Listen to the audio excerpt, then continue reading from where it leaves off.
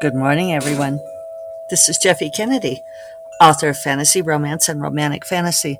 I'm here with my first cup of coffee. Do you like how I started out with the wind chimes? Who says I don't have theme music?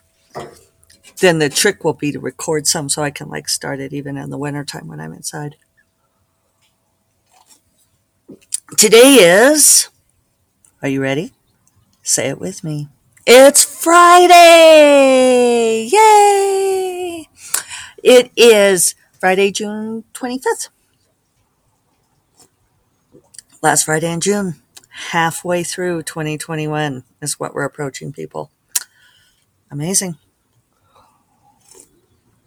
It's a lovely, cool morning here in Santa Fe. We had a nice storm come in yesterday afternoon. Not much rain, a little rain. Cooled things down. And I'm fancy this morning. For those of you on video, you can see I'm wearing a matching earring and jewelry and necklace set, which is not something I do often, although I do wear this set. And this is jewelry that was in my mother's collection that she passed along to me. Always having to clarify that my mother is still with us, just cleaning out her jewelry collection. This is a set of jewelry that my previous stepfather gave her. My mother has been twice widowed, married thrice, and my stepfather, my first stepfather, second father, it gets confusing. He gave her this, and interestingly enough, from Santa Fe. Sometimes people ask me how I ended up in Santa Fe, having grown up in Denver, and we would come down to Santa Fe all the time. And my mom loved coming down to the art galleries and the restaurants, and so this particular set of jewelry is apparently quite good. It's very much quintessential Santa Fe jewelry. You almost have to see it on video, but I'll do my best to describe it. It's different types of turquoise and similar stones. There is an oval at the top of turquoise that's kind of like there's a pattern in it. There's a lot of brown in it too. There's like a crackle pattern almost. And then there is a purplish stone that is heart-shaped. And beneath that, the three flower pattern, the sort of the trefoil, with two teardropped deep blue shapes, probably lapis, and then an oval beneath that.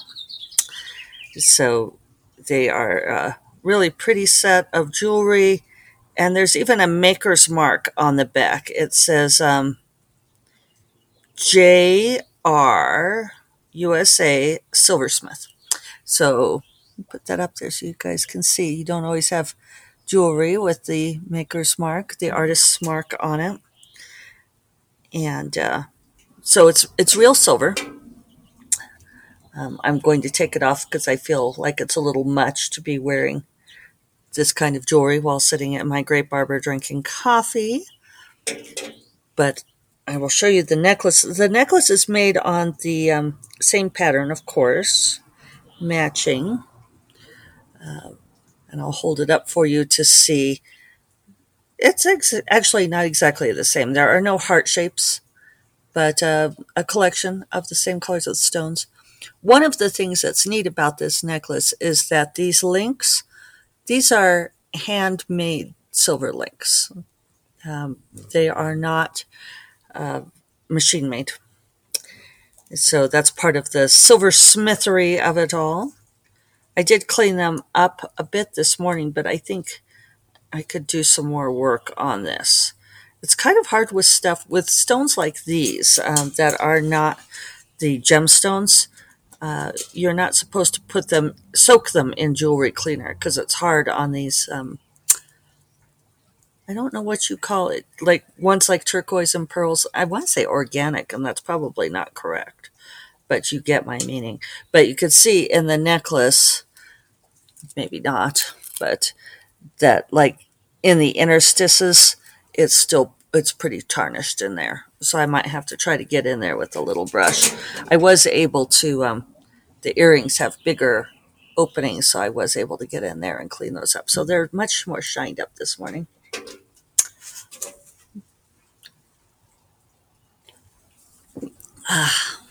We are starting to get to the end of the earrings. Um, there's a few. I might have to see if I can set aside some time to do some jewelry repair this weekend, because there's a few I haven't showed you because I need to fix them. I've kind of got a big bag of jewelry I need to repair. I just need to get out the magnifying mirror and the tools and do that. So post book finishing would be a good weekend to do that. And let's all cross our fingers that it will be post book finishing. Making sure I don't crush my flowers here. Um, yeah, so book is not done. Right, familiar. Though it's close. I know I keep saying that. How long have I been saying it's close? Um, I've I've passed 94,000 words. I got a little more than 3,000 yesterday. I'm pretty sure I'm on the final scene. I don't think I'll need anything more after this. Um, People who are reading along the pages as I finish them say it's good. So cross my fingers. I I'm trying to decide what to if I should tell you something that Dorinda said about it, and I don't think I'm going to. I know I shouldn't tease. Oh, I was trying to figure out where the reflection was coming from. I was seeing like a little reflection moving in the grape arbor, and it's from the sunlight hitting this big silver barrette. Okay. So, yes, I'm punchy. I have book brain. Actually, I'm not too bad. I did go to dinner last night with folks from the New Mexico Beta Readers Group, Emily Ma, Jim Sorensen, Reese Hogan, and attendant kids. Reese and Jim both brought their kids, which is fine. Um, the boys got handed a video game and went off to play together. So yeah, that was fun, and we talked books and gossiped a bit about our fellow writers, which is also fun. Yeah, and so I had trying to decide how to phrase this. I had strong opinions about both of their books, and I know I no, contain your shock. I mean, please. I know that you all are stunned by the news that I have strong opinions about something, but I did, and it can be an odd thing when you read someone's book. And in both their cases, they're both very strong writers. I really enjoyed their writing, but I thought both books had had major enough flaws that I thought they needed to be reworked. Um, and it's totally up to the writer to decide whether or not they want to do an extensive revision. But I always feel bad when I offer feedback that is more than minor tweaking, especially in Emily's case. Reese's case, I thought there were very specific things that he needed to do to, I don't, it was not a complete overhaul. I thought that there were specific things he could do. Um, in Emily's case, I thought that her whole structure wasn't working. I thought that the format that she had chosen was ambitious, um, and it ended up not working. And I'm not sure, it was one of those things where I kept reading it, and you do this when you beta read for someone or crit read. There can be a fine line. Sometimes people ask, what is the difference between like an alpha read or a beta read? And it's funny because I've only heard people start using the terms like alpha read and beta read in recent years. Um, Beta read came first. And then I think people like did a sort of a logical extension from beta read to take it to alpha read, because beta read, I know I've ranted about this before, but I'm sure beta read must come from the concept of beta testing. Um, and I know I looked up, like the software design stuff and like the difference between alpha testing and beta testing. And basically alpha testing means what you're doing in house. That's your first step, among your development team. And beta testing is when you have someone who's not part of your crew test it out. So a beta read usually means when you give it to your readers. And so a lot of people have extrapolated alpha read to mean like what they're reading, like the first before beta. So I don't know what you do if it's like pre-alpha. But back in the day, I've heard you guys say that you think my old lady voice is funny. But back in the day, we didn't have alpha and beta reading. We just had critique workshopping. So I got what Emily was trying to do. I want this to be a successful project for her. I had a suggestion that was a massive, massive suggestion, and she took it very well. I mean, she's professional, but I still felt kind of bad. And she told me not to apologize, and I was still like, oh no, this is an apology, because it's like, no, I think you should tear your book up. And I my suggestion was actually to make it into two books. And she said maybe what she should do is just scrap what would be book one and go straight to book two. And I was like, that works. That would work too. Um, I'm reminded of the Neil Gaiman advice, which I'm not sure if he came up with it, but he's the one who gets quoted for it. Now I'm looking at the tarnish and the interstices of that necklace. I need to not do that. Um, where he says that when somebody tells you that something is not working for them in a manuscript, that they are almost always correct. And when they tell you how to fix it, they are almost always wrong.